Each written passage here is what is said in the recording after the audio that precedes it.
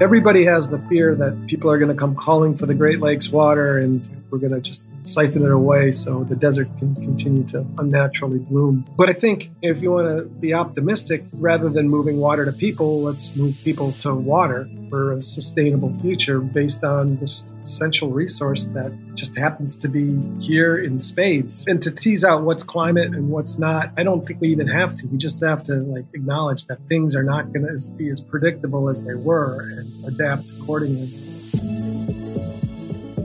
From the Great Lakes Protection Fund, you're listening to Great Lakes Great Stories, a 6-part daily series celebrating the journalistic leaders of the Great Lakes region. I'm Amy Elledge. And I'm Steve Cole.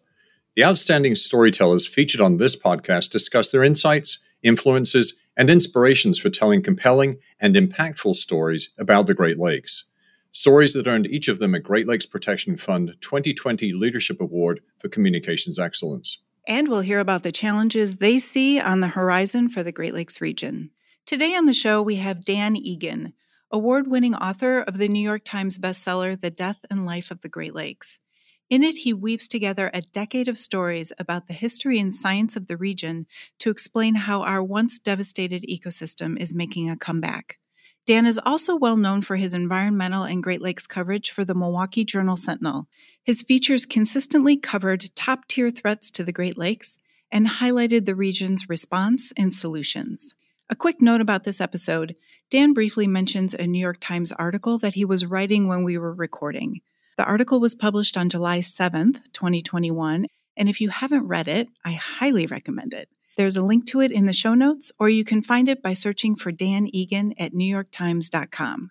Now let's hear Dan talk about how he tells stories about the Great Lakes. Hi, Dan. Thanks for joining us. Thanks for having me.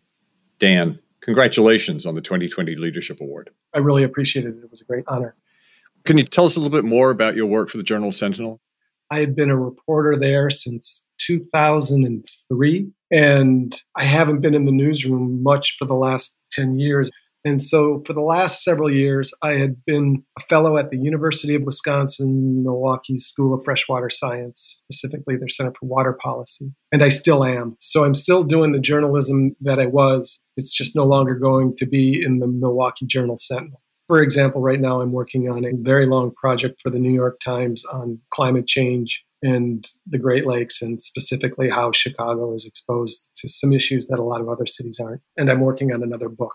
But the work that I think we want to talk about is the Great Lakes stuff. And that started in 2003. And I was hired by the Milwaukee newspaper to be a feature writer. And I grew up in Green Bay, and I was just supposed to write features. And then I just kept writing features about the Great Lakes. And it quickly evolved into a beat that lasted from 2003 till a couple of months ago. How had that beat changed over time? So you were doing that for roughly 20 years. So how did it evolve?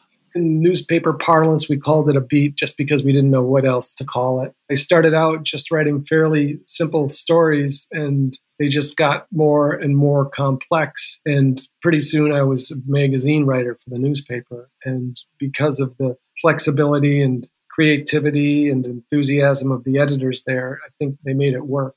But the way things are heading these days, a lot of newspapers just can't support that kind of work anymore. Dan, let me ask you to talk a little bit more about your origin story. How did you get into journalism in the first place?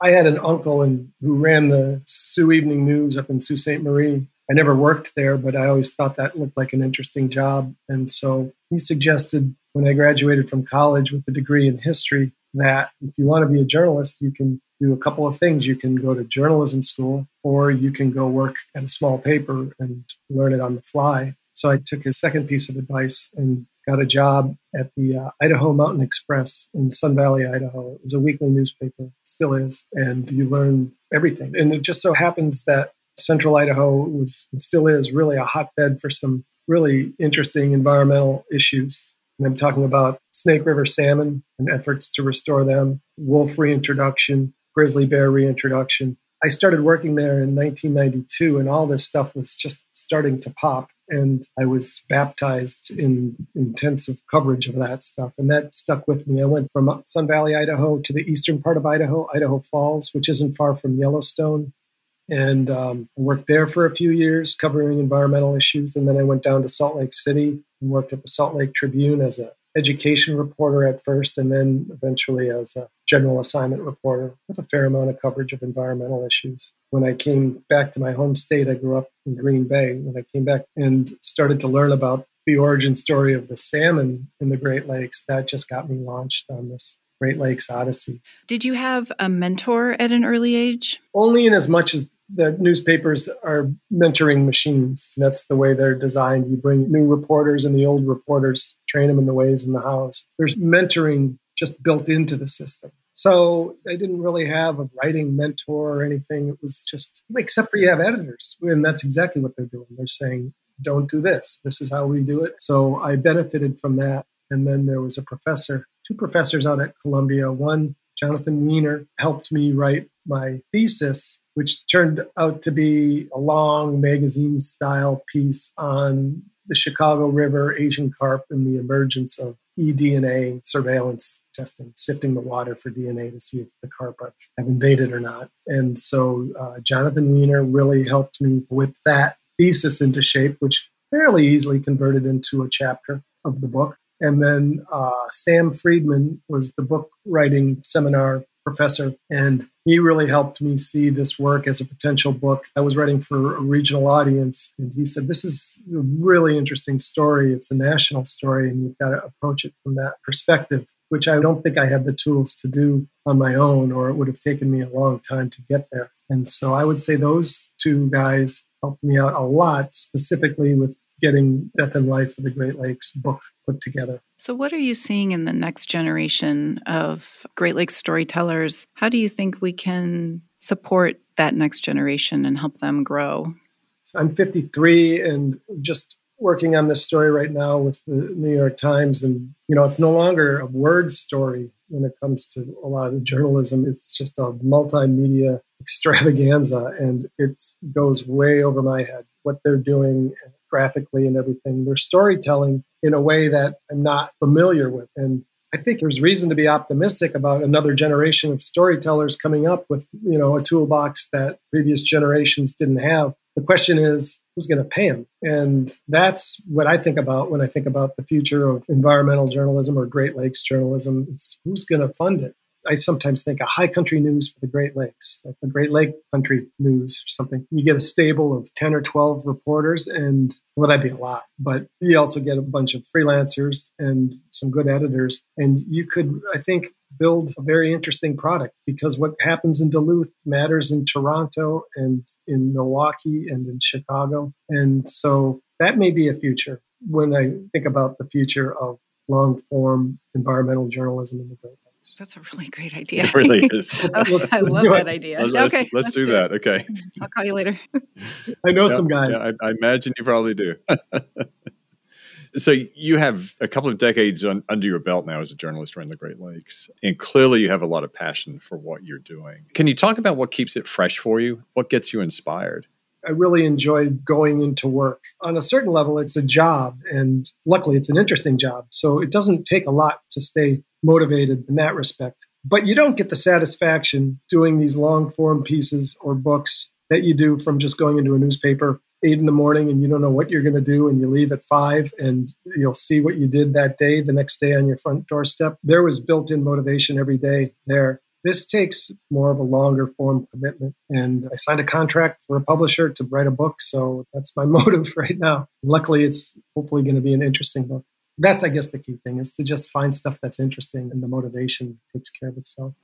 And I think this was in the video that you shot with us as we were announcing the Leadership Awards last year. You talked about political will and how political will is essential to enabling or creating lasting change. Can you connect storytelling that you do to that political will for us?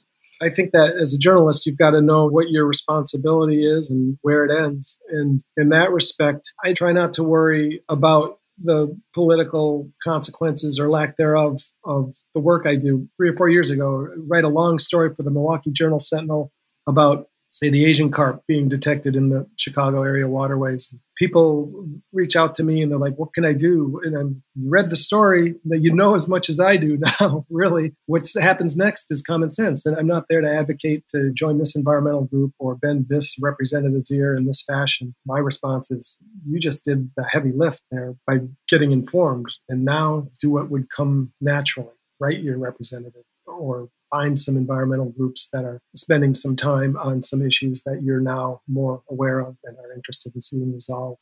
Looking across your 20-year arc of working in the space, what are the new challenges you think that have emerged recently? I would say climate change and phosphorus and nutrient loading are the two big issues. And then thinking all about invasive species. And that still is an issue. But, they're going to be doing their annual algal bloom forecast for Lake Erie. And the fact that this has become an annual event, that's telling that this has become such a fixture in the Great Lakes region that it's as predictable as foliage, but not nearly as pretty. And then the next logical question would be, well, what do we do about it? I guess we just get into a new frame of mind where we've got to be flexible and to no longer assume that talking about, say, Lake Michigan and Huron specifically, they're going to stay bracketed to the historic high and low that we've seen since the records started being kept in the 1800s. Just the whole Chicago area waterways system is premised on this idea that Lake Michigan will stay in its place. For example, in 2020, in May, you guys may remember there was a huge storm, and the tunnels and reservoirs did their job first storm and caught a lot of it. But then the next storm hit, and they were already holding water. And so it was going straight into the river, and the river started swelling. And as it's always been since those navigation locks went in near Navy Pier in the 1930s, if things get bad enough in the river, as a last resort, you can open up those gates and let all that waste and sewage water go out into Lake Michigan. Nobody likes that, but more than that, they don't like it in their basements or on city streets. In May of 2020, was a remarkable moment because they have a threshold for when they reverse the river. The river's normally at -2 or 3 feet, and when it gets to +3.5 feet, they open the gates and let it flow backwards into Lake Michigan. Well, they couldn't do that in May of 2020 because the lake was so high. So by the time the river started flooding, there was no option to alleviate that with opening of the gates because you just would have sent Lake Michigan into downtown Chicago. That's why, I don't know if you remember, but Lower Wacker, people were being rescued on Zodiac rafts. I do remember. The power in the Willis Tower went out all the way up to those antennas. The river walk was not a walk. And so it doesn't take a great imagination to put another foot of water there. The other thing with phosphorus is the leverage you can pull, I guess, is start rethinking how we use our croplands. The whole ethanol policy, that's an obvious place to start. And then the other thing is to recognize manure for what it is. And it's not just a nutrient, it's a waste, a very potent waste. And we are recklessly spreading it in watersheds that can't handle that. And that's why we're seeing these blue waters turn brilliant green. In the Western Lake Erie Basin, they're adding factory farms. Everybody who knows the issue knows that there needs to be a reduction. So it doesn't make any sense other than to the people who are benefiting from it. And that's a relatively few number of people compared to the 30, 40 million people in the Great Lakes Basin who they own Lake Erie. There's a major water crisis evolving in the western states now. How do you think that'll affect the way people around the Great Lakes think about the lakes and the water in the lakes? We do have the Great Lakes Compact, which I think has been in place since 2008. And it's not a perfect arrangement, but I think it holds water, if you will. And I think it's so far, worked to prevent large-scale diversions out of the Great Lakes Basin. But a lot of times when I'm thinking about water in the West, I think, well, the problem is maybe we shouldn't be growing stuff out there. We should grow stuff where it grows. And then we shouldn't grow it as fuel for cars, but as food for humans.